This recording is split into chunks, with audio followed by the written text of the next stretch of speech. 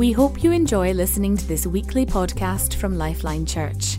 Find out more by visiting lifelinechurch.co.uk. Okay, welcome everyone.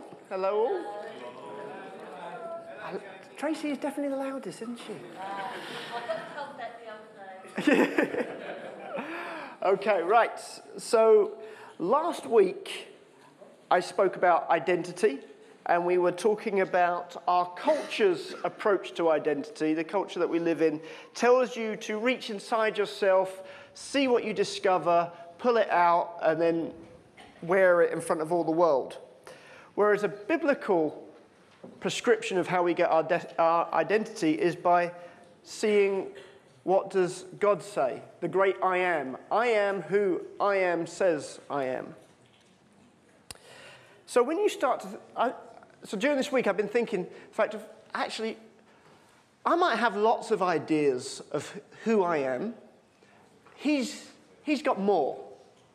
And he's definitely thought about it a little bit. So if we look at Psalm 139, it says, "For you created my innermost parts. You wove me together in my mother's womb. I will give thanks to you because I am awesomely and wonderfully made.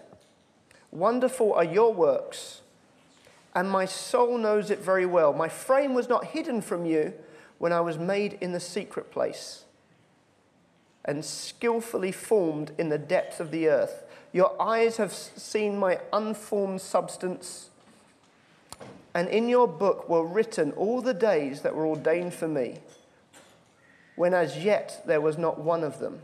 How precious also are your thoughts for me, God. How vast are the sum of them. Were I to count them, they would outnumber the sand. When I wake, you are still with me." Now, what you get in that passage there is a very clear sense of, he has been intimately involved in my formation. He's thought me up. He designed me. He knows me better than I know myself. Before a single day of my life happened, he'd written about it in his book. He was there before I was even conscious. And so when we're talking about going to him to tell us who we are, he's an expert on us, more so than we are.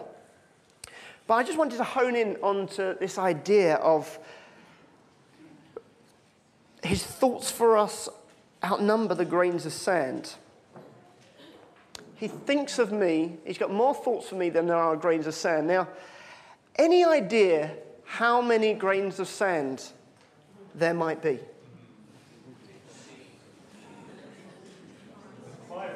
5 or 6, 7? Well, the University of Hawaii, I do feel I'm knocking universities most time I'm up here, but the University of Hawaii set the question of how many grains of sand are there on the world's beaches? There's no other problems that we want solved in the world.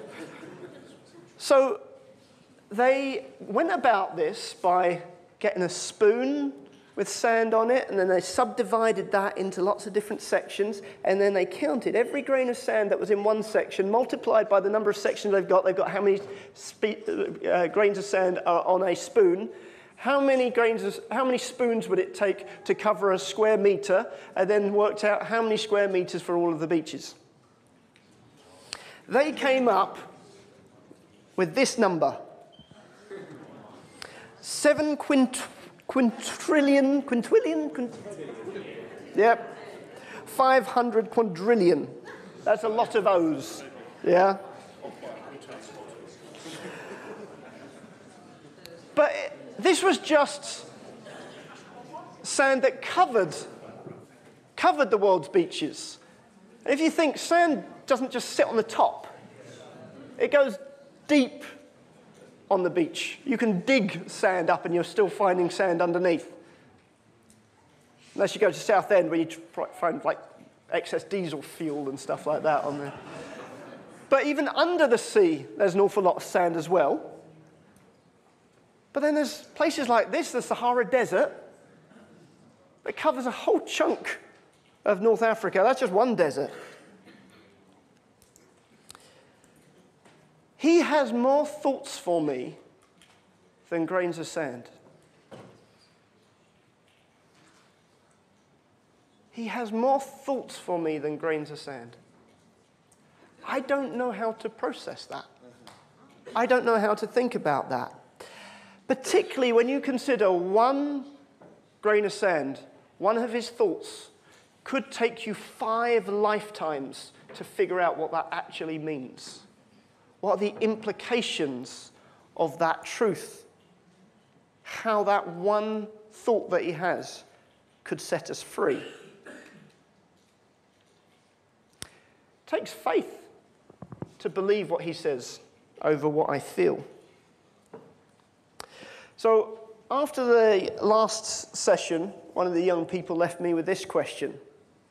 Okay, all right, so how do I accept my God-given identity? I'm convinced that he's got an identity for me. I'm convinced it's better for me, but how do you even go through the process? So I met with some of the youth on Friday and came up with some ideas. And so, first of all, what we said was, we need to know what he says about us.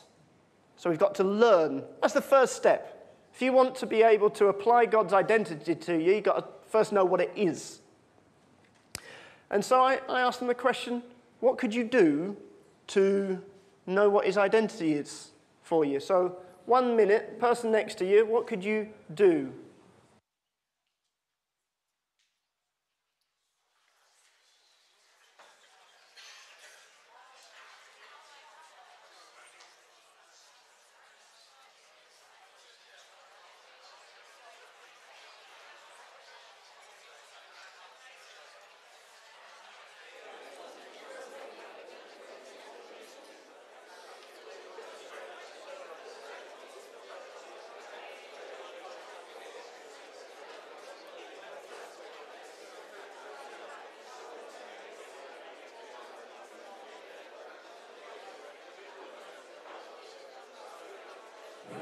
Okay, throw me some answers. What could we do? What could we do? Ask him. Yeah. Pray, God, reveal to me who you've called me to be. What else could we do? Read his word, okay? And we can read the Bible. It's not the only way to get the Bible into you. You can listen to podcasts. You can watch Bible Project videos. You can sit around and talk with people.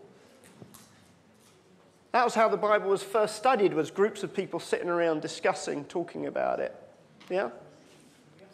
How about the idea of, you remember what we talked about last time? I'm made in the image of God. The more I look at him, the more it reflects who I am. So, worshipping, studying him, looking at him are different ways. Finding someone more mature than you, asking them questions. Who do you think God says you are? How have you allowed that to affect the way that you think and you act? Have you ever found that you fall short of what you think is the right thing to do? What do you do if you don't believe it? What if it doesn't stay as the most real truth about you and how you feel seems truer? What do you do? Those are good questions to be asking to engage yourself with it. The second thing we need to do to accept my God-given identity is we need to give what he says priority over what I feel. Now, that's a huge challenge for us, but it is a choice. I was thinking, all right, practically, how do we choose that? All I can say is, God, I'm choosing to believe your way. Help me fulfill that choice. Help me stick with that choice. I think that's often where we get stuck, is the choice.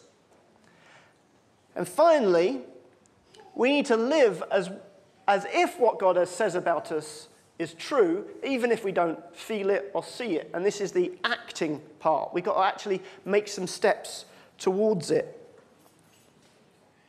So that might be things about, you know what, I find that when I've done something that I'm proud of, I want to promote it on my social media. well, okay. If I know that that's not where I find my identity, that's not what he says about me, I'm going to resist posting something on my social media like that. That's part of me stepping into the identity that God's given me. I'm not waiting for me to feel different. I'm doing what I believe God has given me to do, what I know is right. Here's a little video that we did. I played for the youth on Friday, but we did it a while back, just to see how this kind of stuff works out. Imagine you're a street child. You live on the street, you sleep in shop doorways and eat only what you steal from the marketplace. You have no family. Your clothes are old, dirty, and torn. One day someone comes to you and says, "You're the son of the king." You are skeptical and dismissive. You say, "Look at me. I live on the street. I'm barely surviving hand to mouth." This person then pulls an official-looking document out. They announce, "Here is your birth certificate. See, it proves you have royal blood." You now have a choice. You can conclude, "I don't feel like a prince. I don't taste like a prince. I don't sound like a prince. I don't smell like a prince. And I don't look like a prince." You can trust your feelings and continue to live like a street child, or you can trust your sixth sense, your ability to sense a deeper reality, to trust in the official evidence provided by a higher authority than your feelings. It's a risk either way, but you decide to trust your sixth sense. But this decision would be worthless if you don't make a change. What is the point of being a prince if you continue to live on the street? Therefore, you go through a life-changing makeover. You clean up. You trade your rags for robes. You move into the palace. You spend from the royal treasury. You command people.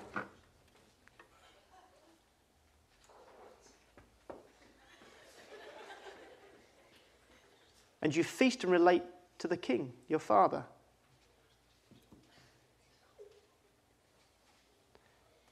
There is a process of learning to step into your true identity. At what point did you become a prince? Was it when you saw the evidence? No. You've been a prince since birth, but the revelation happened much later. The key question is, how will you respond to your revelation? So you see there, we learn, we choose, we act. Now, what I want you to do for the rest of this morning is have a look at one other grain of sand. And that grain that I want to talk about is the fact that you are a child of God. We started with that song this morning. And I want us to have a little look through what are the implications of this and what does it look like. So first of all, let's look at some of the evidence. Let's learn. So it says in 1 John 3:1, "See what a great love the Father has lavished on us, that we should be called children of God." And that is what we are. "But as many as receive him, to them he gave the right to become children of God. For you are all sons of God through the faith of Christ Jesus. And I will be a father to you, and you shall be sons and daughters to me, says the Lord Almighty. For all who are being led by the Spirit of God, these are the sons of God." He says it time and time again. The whole concept of us being children of God is in Scripture. So what I do, I find it quite helpful then to think of what is the opposite to a child. And so I did this study a while ago looking at the difference between sonship and orphanhood. And then I'm going to use a character study in the Bible. We're going to look at David representing sonship and Saul, who represents orphanhood. And we're going to look at three particular elements that draws this out. The first thing is, how do they respond to challenges which could induce fear, could make them scared or insecure? We're going to look at what are they prepared to fight for, what is meaningful to them, and how they fight, the method, the style, how they go about doing it. And I'm hoping that as we kind of go through this study, we begin to draw out, so here's symptoms of sonship or being a child of God. These are symptoms of being an orphan. Which am I operating in? I've got an invitation to step out. So there's a lot of story that we've got to try and get through. So I've tried my hardest to draw out the key bits. But we're going to start with the first bit. So responding to challenges which could induce fear. Both of these guys, David and Saul, had plenty of opportunity to be afraid of something. So at this point in the story, David has been anointed in a private ceremony by Samuel the prophet. No one else knows what's happened. David's brothers know, because they were there at the time. David was the young one that was tending the sheep. When Samuel came, he was told to go and anoint a son of Jesse, which was David's father. He went through the whole of the sons, and each time it's like, no, this isn't the one, this isn't the one, this isn't the one. And so Samuel says to Jesse, do you not have any other sons? And Jesse said, there is the youngest, but he's out tending sheep. Okay, so first of all, his father didn't believe in him. The next chapter is just before the big fight with Goliath. And so Goliath is coming out and taunting the armies of God. David is sent with packed lunch for his brothers and a selection of cheeses for the officers, which is lovely. And so David arrives at the battlefield with his packed lunch at the same time that Goliath comes out and starts taunting the Israelite army. And David starts asking the question, why are we allowing this guy to get away with this? What would be done for him? Now, David's brother, who's in the army, reacts angrily to David's questions. And he says, why have you come down here? And with whom did you leave those few sheep in the wilderness? I know how conceited you are and how wicked your heart is. You came down only to watch the battle. Okay, he's made a decision, what's going on for David. Now, like all younger brothers, he responds in a very good way. Now, what have I done? Can't I even speak? David could have been intimidated by his brother's reaction. He could have been intimidated by the accusation that his brother brought to him. But he doesn't. He then turns around and then asks someone else the answer to this question that his brother didn't answer. Next up, David goes to King Saul and says, I'll fight that giant for you. King Saul's response was, you're not able to go out against this Philistine and fight him. You're only a young man, and he has been a warrior from his youth. Okay, you've got the highest authority in your country saying, you ain't got what it takes, David. He will crush you. That could make us feel a little bit scared. David's response was, the Lord who rescued me from the paw of the lion and the paw of the bear will rescue me from the hands of this Philistine. David has a track record. Well, God has a track record for David in how he's rescued him in the past when he's been looking after the sheep. He's fought off wild beasts.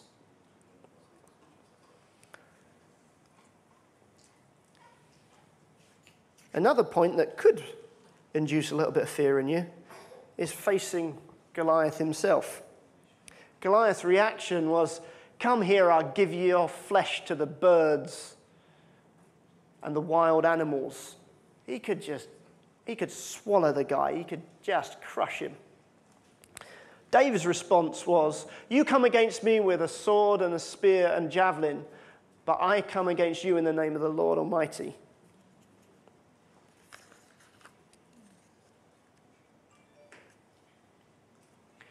So, David, reasons for fear.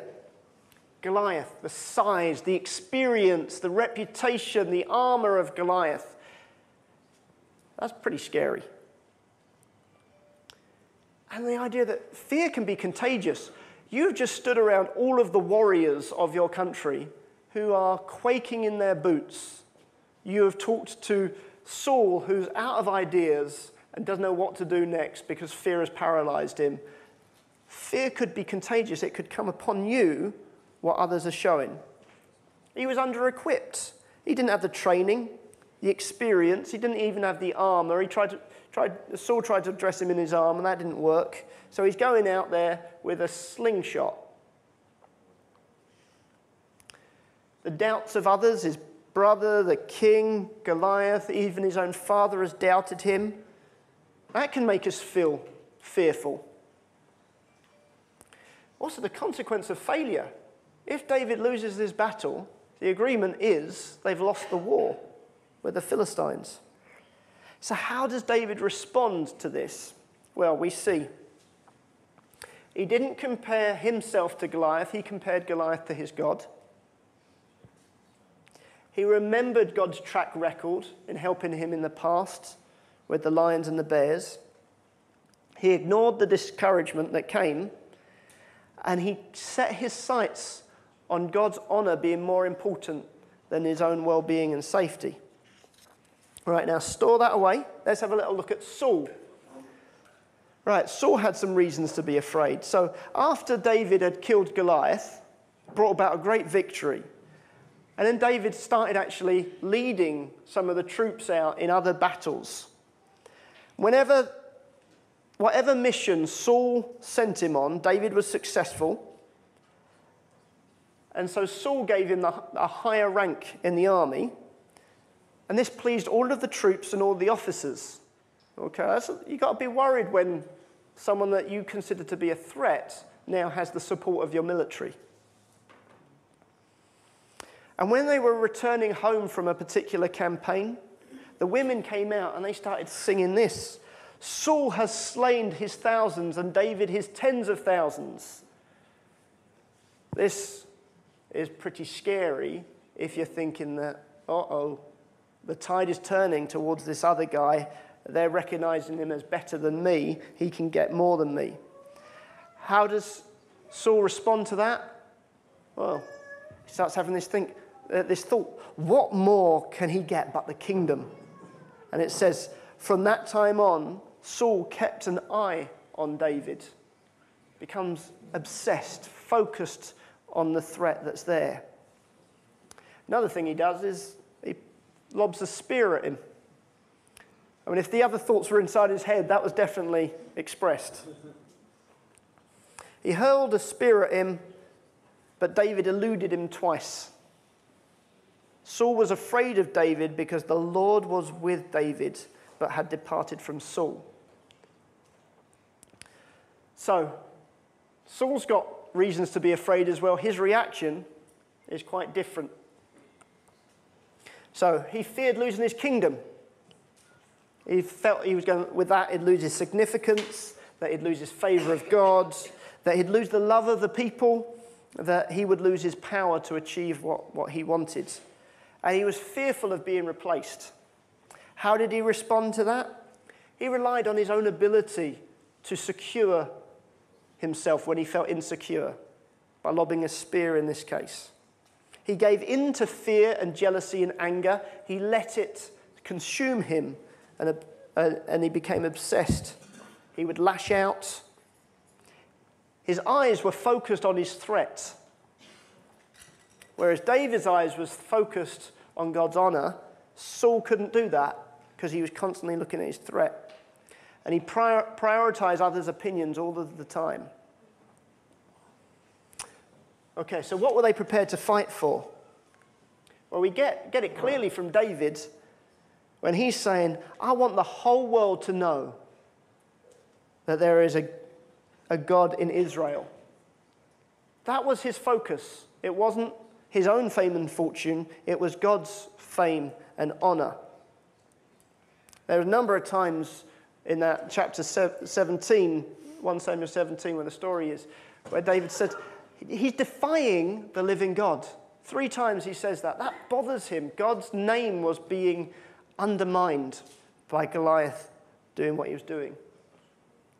Whereas we see with Saul's reaction, the thing that he's prepared to fight for is his own fame and honor, his own security, his own kingdom.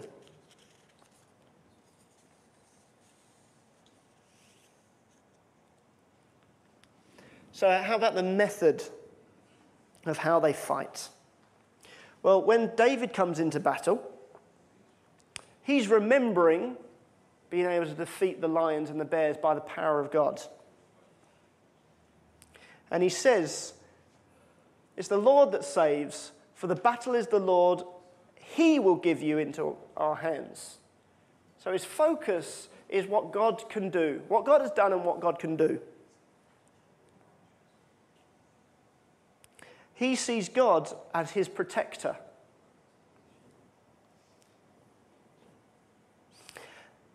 Later on in the story of David, his own son Absalom seeks to overthrow him. And David chooses to walk out of the kingdom rather than trying to fight to defend it. His attitude was always, if God has put me here, if God has put me on my throne, he can restore me if he chooses. He recognized that God is his provider. God will look after him. God will make sure that he gets what he needs. And so if David's taken a position that God is my provider, God is my protector, he's also taken the position that he is not his own provider and not his own protector. And we see that in the story of David. There's one point where Saul is actually hunting him, where he's hiding in a cave. Saul comes in to relieve himself into the very cave that David and his men are hiding. David's men are whispering to David, here's your chance, you could kill him and be done with this. He's killing you because he's insecure. He's not even recognizing that you should be the king. He's done all of these things that are wrong. Here's your chance. God's delivered him on a silver platter for you. David's reaction was, I'm going to cut this piece of his robe off to be able to show him that I mean him no harm, because I will not lay a hand on God's anointed. I don't want to step in here and grab for myself, provide for myself, protect myself, because I am completely committed that God is my provider and my protector. He has another opportunity later when David sneaks into the camp, into Saul's camp, where Camp's sleeping with all of his soldiers around, and he's able to take his spear and I think a water bottle from next to him. And he said, look, I could have killed you again and I've chosen not to do it. The man that was with him was saying, let me strike him with my spear. I'll only do it once. I can skewer him like a kebab. And he said, no, we won't touch the Lord's anointed. That was just absolute commitment that God is the one that will protect me and look after me. Doesn't mean that sometimes God doesn't call you into battle. David did lots of other battles. But his position was, it's God that protects me, God that provides for me. We see that when he did leave the kingdom, when Absalom was attacking, and the high priests brought the ark out, which represented the presence of God. And David sent it back into Jerusalem, into the capital, because he said, I'm not going to use God to protect me. God, he can look after me if he chooses to look after me. But I'm not going to use him for my purposes. Very different to what we see happening earlier in Samuel, where some of the high priests actually took the ark out for battle and lost it.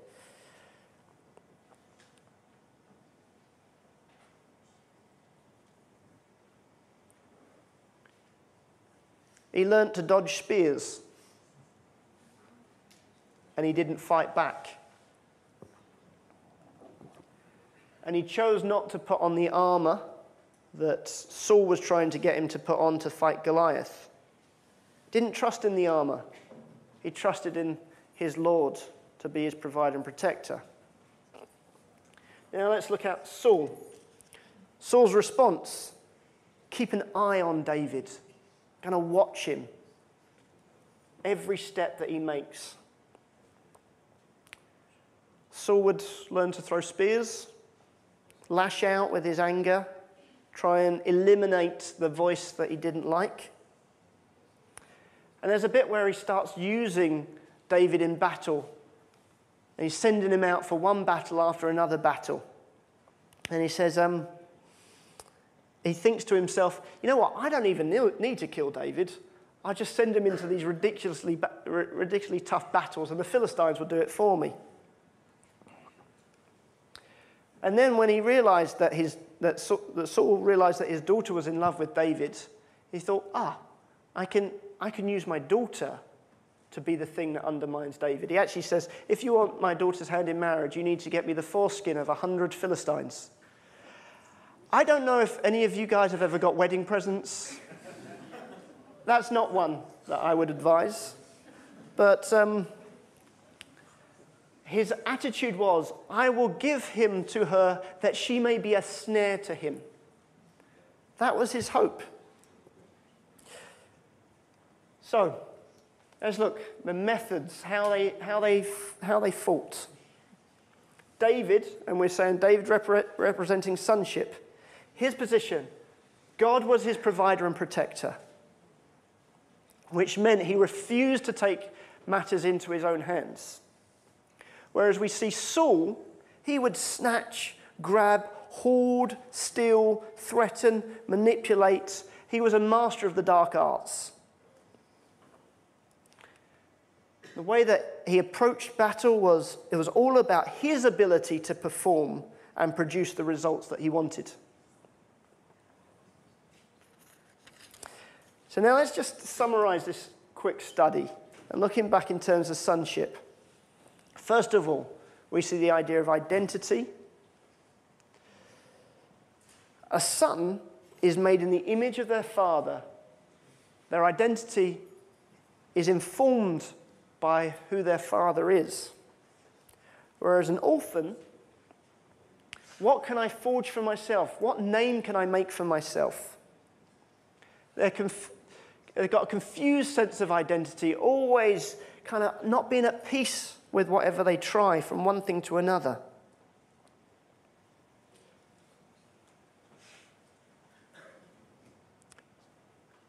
When it comes to provision and protection, a son knows that his father is the provider and protector. He sees that God has won his battles, so he's not proud about it, he's thankful. And he sees that he'll win his future battles, so he's not anxious. He sees with hope that if God's here, if I expect to see the hand of the Lord in the land of the living, changes my outlook for the future. Constantly thinking back to what God has done for him in the past. Whereas an orphan, they can only have whatever they can snatch, grab, hoard, steal, manipulate, play dirty to get. Why do we lie? We lie to protect or to provide for ourselves. Being a master of the dark arts, we have a tendency to nag others, to coerce them, to push them to get what we want. I heard a quote by Mary Wollstonecraft, I think if I've pronounced it right. Wollstonecraft? She said, "Convince a man against his will, he's of the same opinion still." How much do we try and win an argument? Can an argument even be won? If you're relying on your ability to get others to do what you want for your provision and your protection, you have entered into Saul's dark arts of the orphan.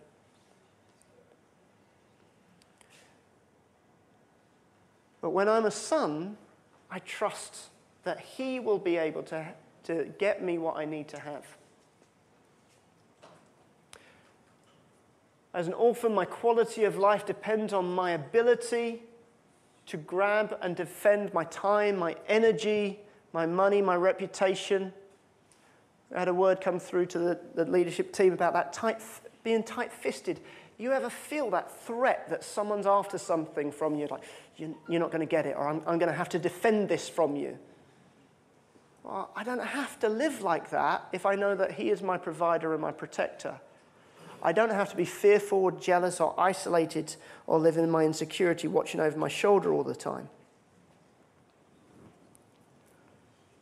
What matters most? My Father's reputation is of the utmost importance. I seek first the kingdom of God. As an orphan, what matters most? My needs are priority.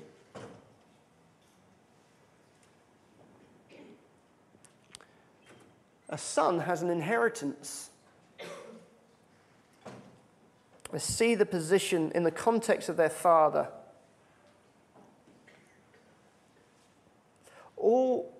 Christ has paid everything for us. We will inherit with him. If you ever think of the story of the prodigal son, I've seen it said it was actually 2 prodigal sons. One just never left home. And we have the ultimate brother in Christ who was willing to share his inheritance with us. He has shared his inheritance with us. We inherit what Christ inherits because we have the same Father. Whereas an orphan has no inheritance, no expectation that there's anything that is being given to them is all what you can take for yourself. So, how about you? What situations are likely to cause you fear and insecurity? Just take a second, close your eyes and think for a second. What's likely to cause you fear and insecurity?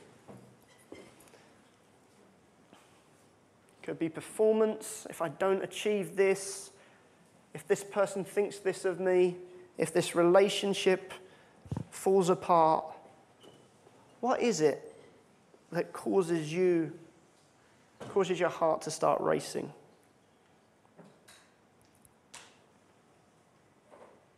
How do you react to that?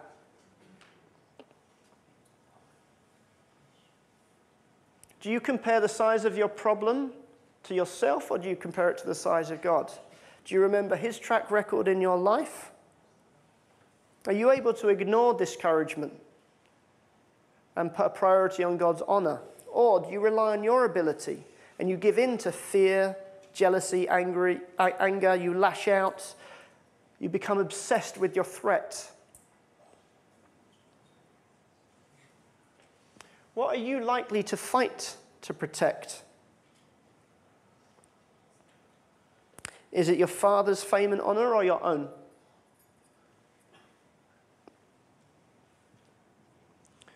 And what would it look like to fight for this? When you feel under attack, how do you respond?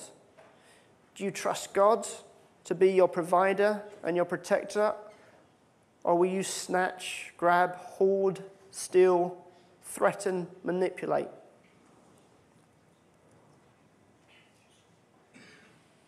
The truth is, that grain of sand, that thought that he has for you, you are a child of God. The evidence has been presented. Will you choose to believe it? Will you choose to act upon it? So, you might have your own response. Here's a couple of options for you. You might be saying today, you know what? I've never made Jesus the Lord of my life. I've never decided that what he thinks matters more than anything else. I've never lived to please him. I want to make that choice today. For others, it might be, you know what? I'm going to choose to believe I am a child of God today, and I'm going to start acting accordingly. But Holy Spirit, you've got to help me. Because this isn't about trying harder. This is about the work of the Holy Spirit to enable us to live accordingly. The work of the Holy Spirit confirms with our spirit that we are children of God. The Holy Spirit reminds us everything that Jesus teaches us. We weren't designed to operate without the Holy Spirit. Don't leave here trying harder, because that is exactly an orphan mentality. What you can achieve for yourself. This is about trusting what God can do and allowing Him to help you live according to your true identity.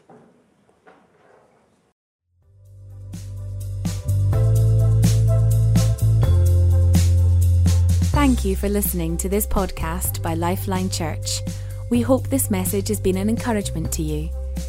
We are a relational church with a passion to demonstrate God's love to one another and our surrounding community in real and practical ways. We believe that God has called us to have an impact on our families, our communities, and our nation. We'd love to connect further with you, so please do visit our website at lifelinechurch.co.uk, on Facebook, lifeline.church.uk, or Twitter @LifelineUK.